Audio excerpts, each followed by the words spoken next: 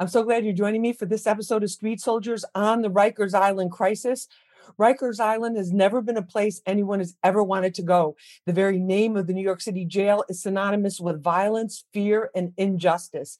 But now conditions are at a dangerous boiling point for inmates, staff, and correction officers. The question is why? That's what we're talking about right now with our panel. Joining me is Ainsley Johnson. She's a second-year law student. She was formerly incarcerated at Rikers Island on a case that eventually was acquitted, but she went through some unbelievable experiences, which we're going to hear about in just a few moments. Ainsley, thank you so much for being with us. Thank you for having me. We really appreciate it. Also joining us is Dr. Darren Porcher. He's a criminal justice professor and former NYPD lieutenant and law enforcement commentator on many networks.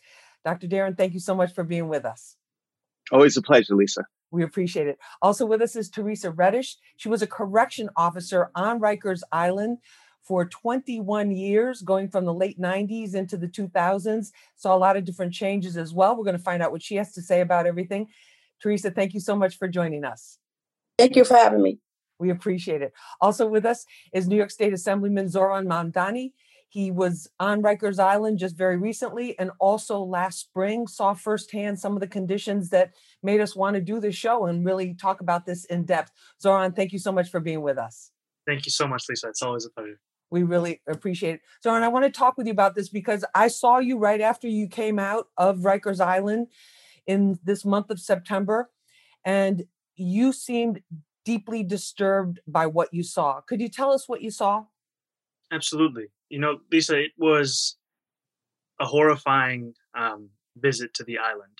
And I say that as somebody who visited in April and saw already how deep the crisis was at that time. But even compared to then, it was at a different level of devastation. I spoke to individuals who were incarcerated on Rikers who had not seen the outside, who had not been out of their cells and outside in fresh air for over 3 months. I spoke to individuals who were incarcerated who were in the intake facility, a facility where you're supposed to be between 24 to 48 hours for 7 days, and who had not had any access to a place to sleep beyond the floor or a place to go to the bathroom. People were defecating in the corner of the room. I spoke to individuals who told me that they were set to go to rehabilitation facilities, and all that was stopping them from actually going to those facilities was making the video interview in time. And every time that they were set to go for the interview, they would arrive at best 1 hour after the interview and be told they had to wait another month. So for 3 months, this one man had been waiting for that interview. And there was a corrections officer who took pity on his case and gave him the number for the rehabilitation facility and said, call them. Maybe you can do the interview over audio. And he called and they said, I'm sorry, the process has to be done by video. And so they're stuck in this limbo through no fault of their own. And they may die there because of the conditions on the island. And we're going to talk about that. Darren, for years, we've talked about Rikers Island. Rikers Island has been, the subject of a lot of investigations, all sorts of different management changes, leadership changes, that type of thing. Why can't we get it right with this? Well, Rikers Island has been a very broken system for years on end. When you do a contrast and comparison between Rikers Island and the federal correctional facilities, you see a diametric difference. The way the facilities are run on Rikers Island is, I want to say, very archaic. There's no automation. A lot of how inmates are being counted or recorded is through a series of cards and not a computer system. The automation system has never gotten up. So as a result of that, I think that they've been very resistant to change within the Department of Corrections. And so as a result, things are going backwards as opposed to moving forwards. Ainsley, tell us about your experience. You were in there a couple of years ago and in the only facility there that's for women. Tell us about what you were going through. Yes, I was held in Rosensinger Center from September 2018 to May 2016. I'm sorry. Let me backtrack. I was held at Rosensinger Center from September 2018 to May 2019. I'm sorry. During that time, you felt kind of the push of new corrections, as it's termed, as well as the pull of old corrections, as it is also termed. where you do have an attitude and an environment where there's a huge resistance to change, and it's not just when it comes to the automation. It permeates its way through every part of the system. So even with the civilian review boards, I can tell you with certainty that the officers, blue shirts and white shirts, do the bare minimum that they can to check those boxes to pacify the civilians. And as an inmate, if you want some of the services that you are federally entitled to, such as fresh air at least 1 hour a day, your counsel visits, being able to have some Making a of those phone call, interviews, being able to make a phone call. I can tell you from my own personal experience that the only thing that gets respect is disrespect. And being a cordial, articulate, patient person, you will die there. If you allow and do not kind of if you're not the squeaky wheel, you will not get the oil. And it is the problematic inmates that have kind of internalized that reward system. And unfortunately, it's some of the most barbaric inmates that do get access to some of the services, and they won't be the ones that will benefit from them, right? Right, and basically work in the system. Teresa, let me exactly. Tell us what years you were active as a correction officer on Rikers Island. I was active as a correction officer between December 1996 and December 2017. And what kind of changes did you see on the job while you were there, witnessing all of these things that are going on, trying to keep everybody safe and keep yourself safe as well? Well, a lot of it had to do with management changing. We had a lot of people there with not a whole lot of experience becoming supervisors, and they didn't know how to work in an institution. So when you have somebody come on the job with 2 years and they don't know how to handle an institution with 20, 100 guys in a housing area, and they get promoted, and it changes the whole culture of the jail because they don't know. So you were telling me when we spoke before the show that it was kind of like a conflict between people that were wearing the uniform and the badge, had street smarts, they were from the community, they right? Basically understood the street culture, if you will, that so many of the exactly. people that were inside were a part of, and then the what we might call the book smart people were the ones that were making these decisions that didn't necessarily make things run more smoothly. Is that what you were? Is that correct? What you were telling me? And that is correct. That is so correct, because I came from a ghetto. I came from a bad neighborhood, and I found that the officers that came from my hood did their job better than somebody that was college educated, because the inmates could be intimidating to them. So when you tell an inmate not to do that, they won't do it. If you feel like you they're going to intimidate you, you're going to be afraid to tell them what to do. Right. And to enforce the thing. All right, there's many other issues. Is this just a question of overcrowding and understaffing, or are there civil rights and human rights violations going on here that we should be paying a lot more attention to? We'll find out what our guests have to say when we come back. This is Street Soldiers. I'm your host, Lisa Evers. Don't go away. Hey, what up, y'all? This is Lloyd, the King of Hearts, and this is Street Soldiers with Lisa Evers. Real issues, real politics, and real people, only on Hot 97. You dig? Welcome back to this episode of Street Soldiers. We're talking about Rikers Island in crisis, the problems that the island is facing right now, that the correction system is facing. Is it simply a question of overcrowding and understaffing, or do the problems go much deeper? Let's find out what our panel has to say. Joining me is Ainsley Johnson. She is a second-year law student. She also has a master's in economics. She was formerly incarcerated on Rikers Island. Ainsley, thanks so much for being with us. Thank you. We appreciate it. Also with us is Dr. Darren Porcher. He's a criminal justice professor and former NYPD lieutenant. Darren, thank you so much for being with us. Thanks for having me. Thank you. Also with us is Teresa Reddish. She's a former correction officer on Rikers Island. Teresa, thanks so much for being with us. Thank you for having me. Thank you. And also with us is Zoran Mamdani. He's a New York State Assemblyman. He has spent some time on Rikers Island recently and also months earlier to see the conditions for himself.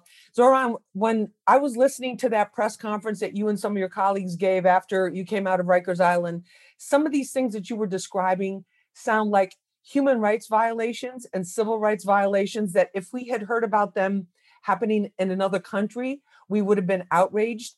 Inmates being being kept in shower stalls instead of in cells, no sanitary facilities, the female inmates being denied feminine hygiene products and things that we as women need, just lack of food, this whole lack of being able to contact their lawyer because they were in this intake limbo where they weren't officially part of the system.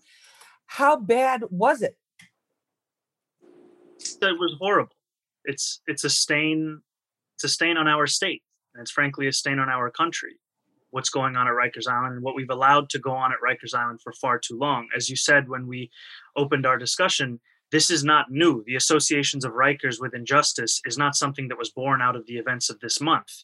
This is something that is a long-standing association. And yet this year it's gone to a new level. 12 people have lost their lives on Rikers this year. 12 people. 2 people since I was at Rikers just 1.5 weeks ago. So whenever anyone tells you things are getting better and we've implemented a whole new host of protocol in this last week or 2 weeks, ask them why people continue to die on this island.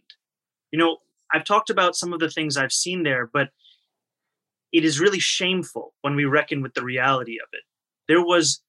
There were 47 individuals I met who were getting recreation time that they're supposed to get an hour of every single day. This was their first time in weeks that they were getting recreation time. And one of them told me that 47 of them had to go on hunger strike, refusing breakfast, lunch, and dinner for 4 days, the entire unit for 4 days in order to get that recreation time. And he looked at me in the eyes and he said, and I don't even know if I got this time because of the hunger strike or because all you elected officials came today and they needed to move us out of our facility. Wow. And I just want to say something, which is that often when we talk about this, we talk about issues of management, we talk about issues of understaffing. I want to make sure that we also highlight the issue of incarceration. There are over 6,000 people on the island right now. The island used to have a low point of 3,800 people. And we're just pushing more and more people into this island. And that push is being done by judges and district attorneys across the 5 boroughs of New York City. The same people who go on tours of Rikers Island and tell you it's a crisis, they're the ones who are creating this crisis. Well, there was also a freeze on a lot of new inmates coming in because of the pandemic and the courts being closed. So there were cases weren't being processed. Darren, is this a question, what we're seeing on Rikers Island and the problems we've seen in the past?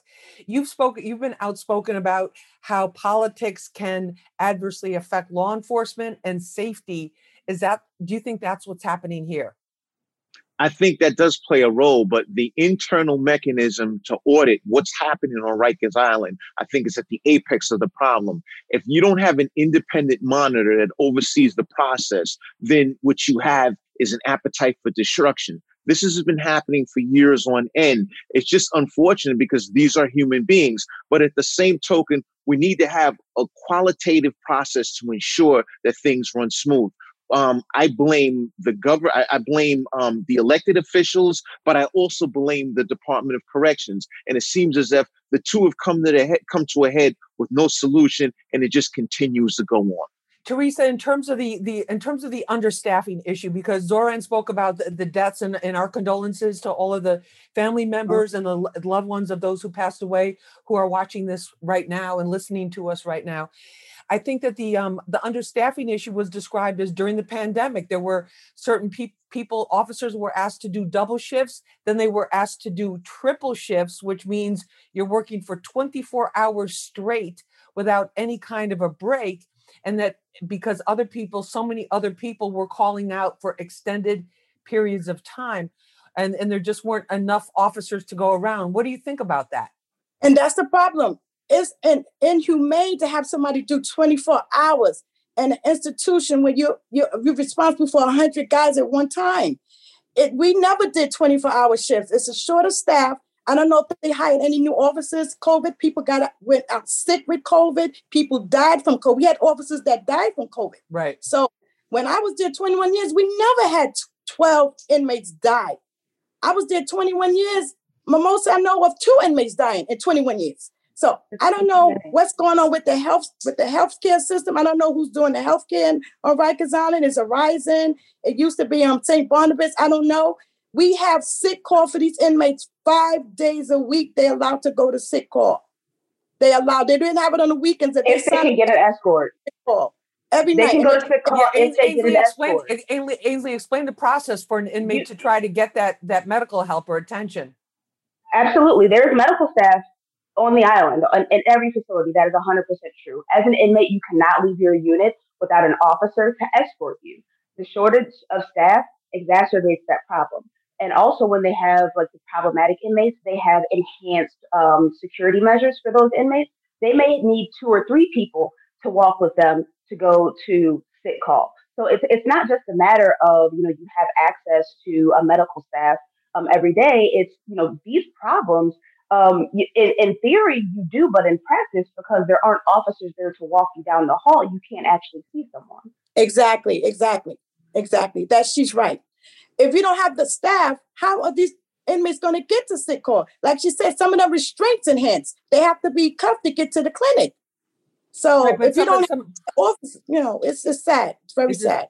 Zoran, what do you think about the understaffing?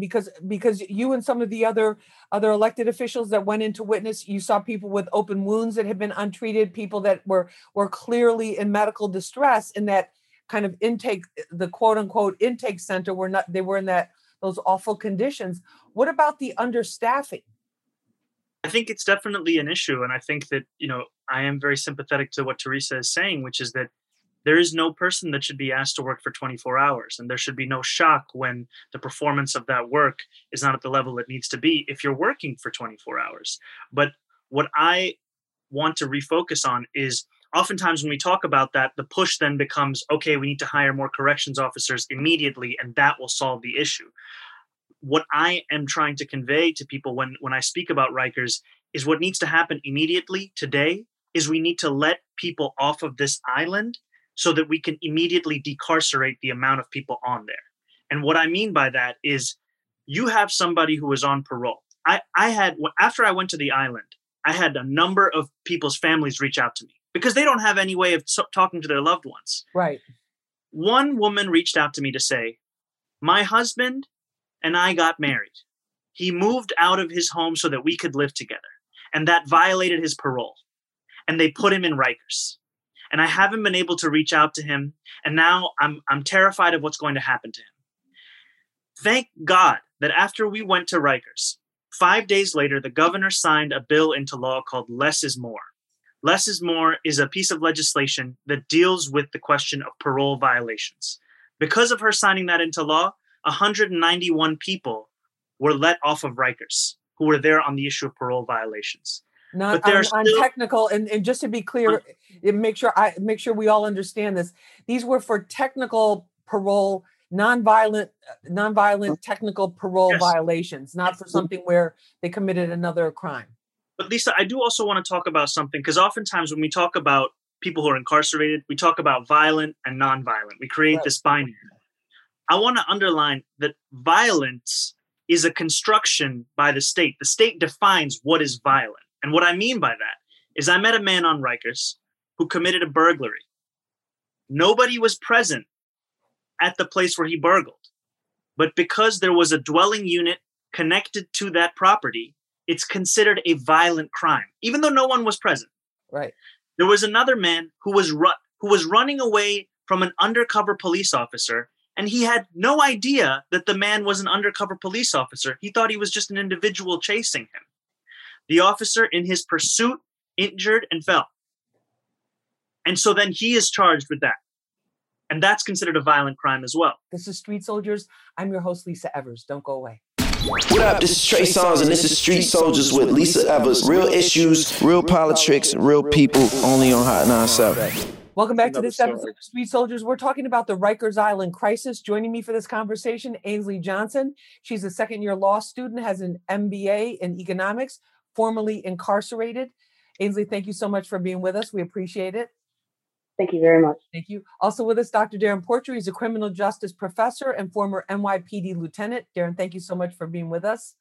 Always a pleasure. We appreciate it. Also with us is Teresa Reddish. She's a former correction officer on Rikers Island. Teresa, thanks for joining us. Thank you. And also with us is Zoran Mamdani. He's a New York State Assemblyman. He's been visiting Rikers Island and fighting on behalf of the inmates there. Zoran, thank you so much for being with us. Thank you so much for having me.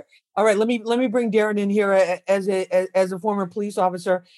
Police Commissioner Shea has said that who's on Rikers, aside from the people that are there for technical parole or any parole violations, Police Commissioner Dermot Shea has said that the people who are on Rikers Island right now in late 2021, many of them are very violent criminals who have been arrested in these gang and gun raids and for other violent crimes. Darren, what do you say to that? That this is not the turnstile jumper who got on there or somebody who was drinking with an open container, because they're not getting arrested for that anymore. What do you say to that? That's somewhat accurate. In the wake of bail reform, many people have been giving desk appearance tickets to return back to court on a later date. We have the more violent offenders that are being housed on Rikers Island, and that's an actual fact. So when you look at the quantitative statistics in connection with who's housed on Rikers Island, they are the more violent criminals. This is something very different than, look, I'll give you your chance. I'll give you a chance to respond. This is something that's happened since the pandemic. Now, there's an evolution in corrections that's occurring right now in terms of how we're looking to incarcerate people. One of the things that we want to take note to is what happened with Kalief Browder years ago, where we had many people that were arrested for crimes and they were being detained longer than if they were actually sentenced for that offense. Was a horrible case. Right.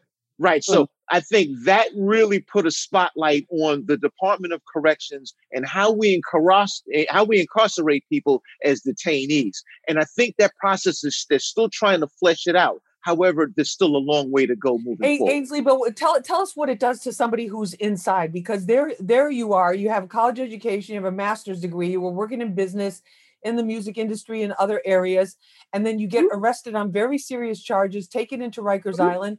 Thank God that your attorney Philip Hamilton got the charges dismissed.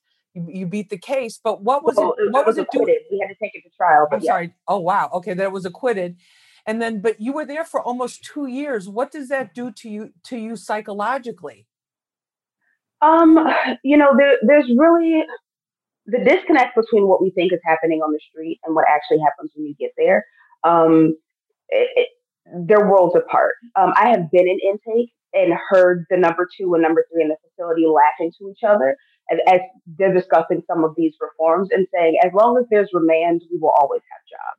So, there's definitely an attitude within corrections itself, that it's a career, and it is a career that people have been in for generations. And there are some people that intend to keep it that way. So even though there is, this progressive wave on the street, what is happening in those facilities, you are feeling, ripples that have been absorbed 4 and 5 times before you're actually seeing anything precipitate on the island itself. What was the worst thing that happened to you when you were there, would you say? Well, there was technically a riot within my first 2 weeks. When we talk about medical care, I have tended to at least 5 fellow detainees with chronic seizures because it takes medical staff so long to get to the unit. You name it. I've seen assault on staff, and that is what they term any physical interaction between an officer and an inmate. And in every instance that I witnessed myself, it was not the inmate that aggravated that situation. I've watched all the documentaries, and I did that before I was actually placed in that situation. We think that the inmates didn't aggravate. What I don't understand that. And the instances that I personally witnessed, the inmates were not the ones that were aggravating the situation. But did you witness incidents where? So in other words, you're saying staff aggravated the situation. In the instances that I personally witnessed, yes, that is what happened. But I'm not saying that is what happens across the board. There's no way I can know that. All I can say is that what I personally witnessed with my own 2 eyes, that is what my truth is. Teresa, what about that? Because there have been a lot of correction officers that have been assaulted too. Of course, and correction officers do their job. Our motto was, when you go in, you want to come in the way you came. The way you went in, you want to come out the way you are. We're dealing with 100 inmates in a unit and only 2 officers that we have to attend to. Matter, they get 3 meals a day. We make sure they have clean linen. They do linen exchange. They have commissary. They go to commissary once a week. They have visits. So all of that, we was running the jail. We ran the jail. But it sounds like a lot of that has changed. But we need to take a break. You're dealing with a lot of people. You're dealing with your staff. You're dealing with supervisors. You're dealing with inmates. So we get it from all which way. It's a lot. You can always resign. You can always resign. The inmates have no choice. You can, but we always want to make a difference. That's what we are, correctional officers. We want to make a difference. We're not there to bust balls. We're not there to beat up people. We're there to provide a service. I believe that to be true. I've also heard, I know exactly what the tenure is, because there are officers that talk about doing the time with us. Only instead of freedom, they get lifetime medical and pension. Can we all agree that there's inmates that assault officers and officers who have overstepped the line with inmates?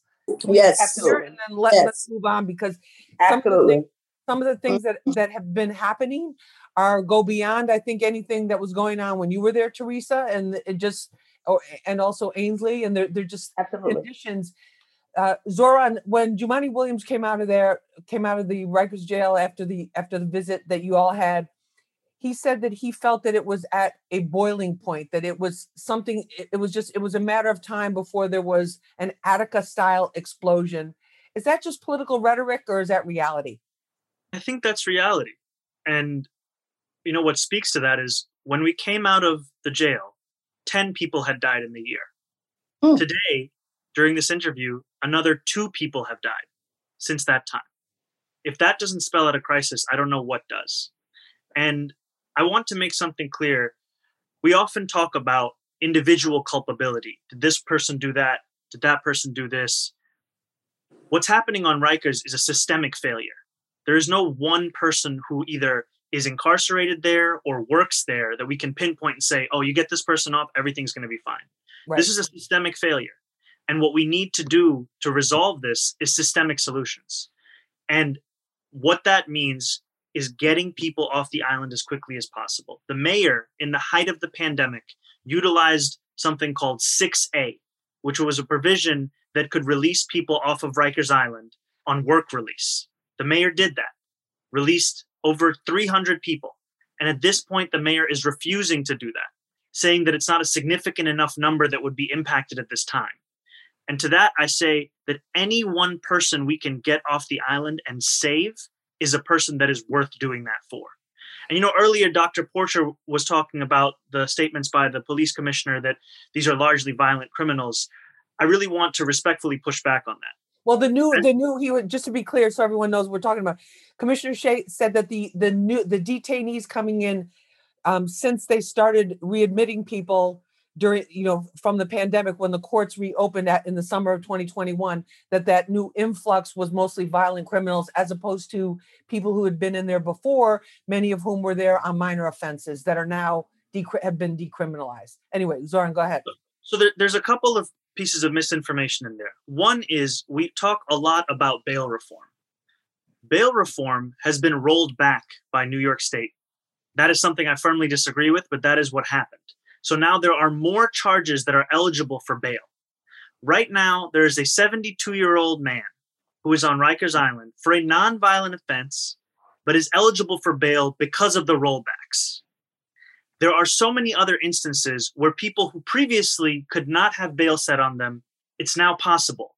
And as we were talking about earlier, with these judges and prosecutors, wherever it's possible, they're asking for it. In the last month, over 1,000 people have been sent to Rikers Island. So there's that one issue, that bail reform, as it's talked about, doesn't actually exist. It's been rolled back. The other issue is when we talk about violent and who is a violent criminal, we have to remember that it's not you and me who define that violence, it's the state. Right. And a lot of times that violence is defined as crimes against property, not even against an individual. There's no fight, there's no altercation. It's somebody who robbed a house and nobody was even home. I'm not saying I am in favor of that kind of crime, but it's simply to state out. Because I think when you say, and it's good that we're defining these things too, because I think when you talk about violent crime, people think, okay, that's an assault, that's a fight, that's where there's a human being who's a victim as well, and somebody affected by that. But Darren, what about what Zoran was saying about the people that are in there right now? Well, I think he has a right to his opinion. My opinion is basically we experienced a meteoric rise in crime over this last summer of 2021. And the citizenship of the 8.5 million people that reside in New York City wanted some answers. We felt that it was necessary to take people into custody that committed these violent acts in our city. The judges make the assessment as to who goes to Rikers Island and who doesn't. As I mentioned earlier, with bail reform, we see far less people that are making it to Rikers Island. It seems as if you have to go through a series of hurdles to actually get to Rikers Island. Yeah, but going back to Zoran says now more people are getting bail. Well, if that's his opinion, we'll leave that being his opinion. But sir, I didn't interrupt you. So as I was saying, as we progress, I think we're getting away from the focal point here in what's happening on Rikers Island and how can we make it better. And it starts with the political structure and the Department of Corrections working in unison for a strategy that can reduce the assaults, because this is not something that I'm hearing, but the inmate to inmate assault problem is a real issue on Rikers Island. This is Street Soldiers. I'm your host, Lisa Evers. We're talking about Rikers Island. We'll be back right after this. Yeah. Salute. This is General Steele from Smith & Wesson, and right now you're listening to Street Soldiers with your girl, Lisa Evers. Real issues, real politics, and real people. Only on Hot 97. Welcome back to this episode of Street Soldiers. We're talking about Rikers Island in crisis, the problems that the island is facing right now, that the correction system is facing. Is it simply a question of overcrowding and understaffing, or do the problems go much deeper? Let's find out what our panel has to say. Joining me is Ainsley Johnson. She is a second-year law student. She also has a master's in economics. She was formerly incarcerated on Rikers Island. Ainsley, thanks so much for being with us. Thank you. We appreciate it. Also with us is Dr. Darren Porcher. He's a criminal justice professor and former NYPD lieutenant. Darren, thank you so much for being with us. Thanks for having me. Thank you. Also with us is Teresa Reddish. She's a former correction officer on Rikers Island. Teresa, thanks so much for being with us. Thank you for having me. Thank you. And also with us is Zoran Mamdani. He's a New York State Assemblyman. He has spent some time on Rikers Island recently and also months earlier to see the conditions for himself. Teresa, speak to the danger. When you hear these stories and you hear about what's going on now, I'm sure you still hear from some of your former colleagues about what's happening there. What element, from your viewpoint as a former correction officer, the level of violence, how can officers control the violence inside? Well, when I was there, we controlled the violence pretty well because we had specialized units that came in and we did technical searches every day. Every day at jail, we would shut down the jail and we would do search for weapons, search for any kind of contraband. And we pretty much kept the jails pretty safe. Occasionally, we have a fight or a riot. But for the most part, the jails were pretty safe back then because we had specialized units. We did searches, sometimes midnight searches. We'll do early morning searches and find contraband. And that eliminates a lot of the assaults on staff and inmates because we all want to be safe. No, definitely. In terms of the, Ainsley, in terms of your experience there, did you feel in fear for your life or your safety while you were there in the women's? Oh, absolutely. Absolutely. It's Rikers Island and it has earned that name. Earned its reputation. When we talk about a search, let's talk about, what a search is and what that does to an inmate. Granted, it is necessary to keep the facility safe. On a daily basis, that is having your bed stripped, your belongings dumped out, your clothes rambled through, you stripping naked, you bending over, you squatting every day. Like that is what we're saying is required for 6,000 people to be safe every day. That does not make sense. But we changed the way we search people. We respect people's property. We used to search people for just contraband, and we would ask them if they needed this or needed that when I was there. I can only speak from when I was there, and we respected that property because it's yours. So there were also during that. To be fair too, there were also during that time there were some corrupt officers as well who were convicted and arrested. Yes. For smuggling, things like that. But let's get back to the bigger picture here. Zoran, we talk about is Rikers Island kind of caught in a gridlock of this a la carte approach to criminal justice reform and decarceration, where one thing is done, then that doesn't work, so then something else is tried. Is that what you see happening here? I see what's happened here as New York City and New York State falling victim to a discourse that is peddled on fiction as opposed to fact. And, Dr. Porcher was talking earlier about we can have our own opinions, but we're looking at a meteoric rise in crime. I want to make clear what I'm saying now is not my opinion. It's a restatement of fact. In 2019, the New York State legislature passed bail reform. Right. In 2020, after a year of tabloid headlines talking about how criminals are out in the street and all kind of fear peddling, there was then bail reform rollbacks, where much of that progress of 2019 was eliminated, and much of the things where bail was not allowed for anymore was now once again allowed. Into the mayor's race of this year, we were told that NYC is facing a meteoric rise in crime, like Dr. Porcher just said. To be clear, although they say now, as of August, for the month of August, year to date, August, the first 8 months of 2021 compared to the first 8 months of 2020, that the major index crimes are down, that murders are down, that shootings are down. And that's something that I want to get to, which is that, as you're saying, those stats from June 2020 to June 2021, shootings were down 20%, murders were down 23%. These are facts. I'm not just coming up with this to bolster an argument. No, the NYPD facts, right? Exactly. And I think it's very important to go back to these things, because oftentimes when we talk about crime, when we talk about safety, we go back to feelings of fear, feelings of an uptick, feelings of being unsafe. But we need to talk about the facts here, which is that 12 people have died. More people are being sent to the island. And many of those who have died are there on bail charges. And again, what that comes down to is judges and prosecutors who are setting the bail, colleagues of mine who allowed that bail to be set in the first place, and executives like the mayor and the governor not doing everything in their power to get people off the island. All right. Well, they're trying to move 1,500 inmates who were basically stuck on Rikers Island, but who were supposed to have been transferred to state prisons, who had already had their cases resolved and were found guilty, were to be sent to state prisons. That's one way to relieve it. There's a federal monitor who is overlooking what is going on Rikers Island, who has filed papers with the federal judge about the conditions there that we've been talking about as well. And then there's also a question now of, does there need to be a complete overhaul of the system? Ainsley, what do you think about that? Does there need to be a complete overhaul? There does. And I say this because when we talk about bail, specifically, I can speak to in the Bronx system. I had a bail that was set. It was exceptionally high. I had a family. And you were arrested on an attempted murder charge. That was my top charge. Yes. There were 9 felonies in total. So because I technically have an out-of-state background, they saw it fit to set my bail at it was $200,000. In the Bronx County, though, there was an issue because my family owns property. We were prepared to put deeds for fully paid off properties up.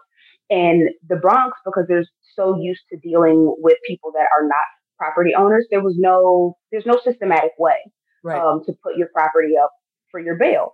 And so they came up with some formula that said that, well, the property, because it's out of state, has to be valued at like 4 times your bail, whatever. And outside of New York's real estate valuations, that's an exorbitant piece of property, which is why I ended up sitting for as long as I did. So, like, what was the dollar? Like, what was the dollar value amount, the cash amount you would have had to come up with to get bail? Cash, it would have been $100,000. The bond was $200,000, and if we were to put up property, it would have to be one piece of property by itself had to be worth at least $800,000. All right. In terms of this federal oversight, because we're also seeing Congressman Richie Torres, other members of Congress calling for the Justice Department to now get involved with what is happening on Rikers Island and in the New York City correction system. Darren, we saw this happen after the Eric Garner tragedy in 2014 in New York City, where the federal government came in and said, listen, you guys, every officer needs to be retrained. There needs to be de-escalation techniques. There needs to be certain specific measures that had to happen as they reorganize the NYPD, more community involvement, a whole long list of things that many of which were actually implemented from what we were able to see. Do you think that's the type of approach, like from top to bottom, inside out, that needs to happen here with corrections? I think that the oversight is necessary, but unfortunately, oversight comes and goes. You have one component that'll come in via the federal government. They do an assessment of, let's say, maybe 6 months to a year, and then they leave. There's no practice to ensure that there's a sustainability. And if that sustainability is not in play, what you do is you revert back to what you were doing in the past. So the oversight needs to be something that's consistent, not just for a short period of time. They have an inspector general's office that intermittently monitors what happens within the Department of Correction. However, I don't feel that that inspector general's office has been effective. I think that you need an entity that's outside of government that can conduct that assessment of the Department of Corrections, and it's not there. Teresa, what about some of the changes? Because we've talked about the complete lack of technology of tracking inmates. When Zoran was in there were people that were not even, there was one of the legal aid attorneys from Harlem Defenders. She said that they don't even actually know who all is in there because they haven't been physically processed into the system yet. So they're there for days and in some cases weeks without being able to call family members, without being able to be in touch with their lawyer. Since they're not in the system, the lawyer can't go and speak with them, and there's no tracking going on. What do you think about some of the systems that you think could be modernized? We had a pretty good system where we didn't let inmates go past 24 hours. They was able to get a phone call, we processed them right away, and they was housed within 24 hours. So something changed since I left. I don't know if it's understaffing. Maybe they do need to update their system, but we always had a good tracking system where every inmate was either transferred out of state or in state. We always knew where they were. So I don't know what happened after I left. Just the overcrowding. Zoran, what about that? Because that's something that's terrifying for when somebody's inside, when your loved one is inside and you can't reach them. That's a terrifying feeling, and it's got to be a terrifying feeling for the person in detention as well. Absolutely. I mean, it speaks to the fact that there is no knowledge of what will happen next to them or to, if they're outside, to the people that they love on the inside, right? I spoke to a man who attempted suicide on the same day that 24-year-old Isaiah Johnson lost his life. And I asked him, why did you do this? And he said, my family cannot help me. The state has abandoned me. I have no access to the legal documents because the law library access has been suspended because of the pandemic. And so I cannot get in touch with my lawyer when I need to. I cannot fight my case on the timeline that the judge has said I need to. So what is my choice? To live this life that's a lie, or to make a decision where I can finally have some peace? And then he showed me his arms. And it's, I helped to organize that visit on that Monday. And we had a number of different elected officials. 2 of them witnessed a man try to take his own life in front of them. While they were there. And I want to make it clear, while they were there, if you were experiencing the conditions that these individuals are experiencing, to take your own life may be considered the rational choice because of just how depraved everything is around you. And how depressing. And oftentimes, it's so depressing. And oftentimes when we talk about issues like Rikers Island, it seems like it'll always be a mess. It'll always be a problem. No, I don't think it has to be a mess. I think we're 2021 going into 2022. There's so many things have been improved. There's no reason that it can't be made better, made more humane and be done properly according to respecting everybody's rights, both the inmates as well as the officers and the staff that are trying to support them. But Ainsley, just give us a quick idea of like, what is it like when you're behind those bars and it's like you don't have anybody that you can just pick up a phone and call, like if you're feeling down? What does it do to your head? You have each other. You learn that's where seasonal depression is real, especially on the island. And that is really where you find community. And then, they pass out psych meds like Tic Tacs. The number of people that are on Zoloft and, all of the things that help you cope. because thoughts of suicide are so frequently that they refer to it as hanging it up. They're going to hang it up. I'm going to hang it up. It's the casual way that you refer to hanging yourself. And officers on their toolbox, they have a specific tool designed for a swift cut down. If you use your sheets, they have a tool that's specifically designed to cut it down quickly because, thoughts of suicide and suicide attempts are pretty routine. Ainsley, I want to ask you, in terms of solutions, when you hear about the state of things right now, as somebody who was formerly incarcerated, what's the one thing that you think could be done to make things better? Release the detainees and allow them to fight their cases from the outside. All cases or just certain cases? All cases. I mean, if we're worried about, the most violent people reoffending, one, you may be surprised at how people see things differently after escaping a near-death experience like Rikers Island.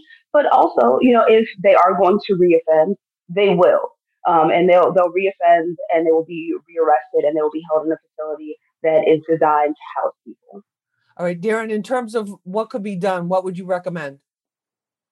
The Department of Corrections in New York City is a closed rank society. You need to be willing to broaden your horizons and look at a system that's working somewhere in the United States and replicate that system here in New York. The New York City Department of Corrections has yet to do that. And I think that's the issue. You need an outside entity that you can view as a model that works, and they're not doing it. All right. Thank you for being with us. Teresa, in terms of something that could be done from everything that you're learning about the current situation, what would you recommend based on your professional experience? More oversight and more officers, more professional officers. That's basically it. All right. Thank you. Thank you so much for being with us. Zoran, in terms of what can be done now, can the state do something? Can you do something as a member of local and state government? What can be done? There are three actors and institutions that can do things. There's the governor, who has signed less is more, the legislation we were discussing around parole violations. That is still scheduled to take effect in March of next year. They can implement it immediately. That would release hundreds more people off of Rikers Island. There's the mayor, who can use 6A, a power that he used in the height of the pandemic, to release over 100 people from Rikers Island. He can do that today. And there are DAs and judges who can stop requesting cash bail for all range of offenses, thereby sending people to Rikers and thereby increasing the chances that they die on that island. All right. I want to thank all of you for being with us for this episode of Street Soldiers. Ainsley Johnson, Dr. Darren Porcher, Teresa Reddish, Zoran Mamdani. Thank you so much for being with us. And thank you for joining us for this episode of Street Soldiers. I'm your host, Lisa Evers. Remember, use your mind. It's your best weapon. I hope it's your only weapon. Let's push for peace, love, and justice for all.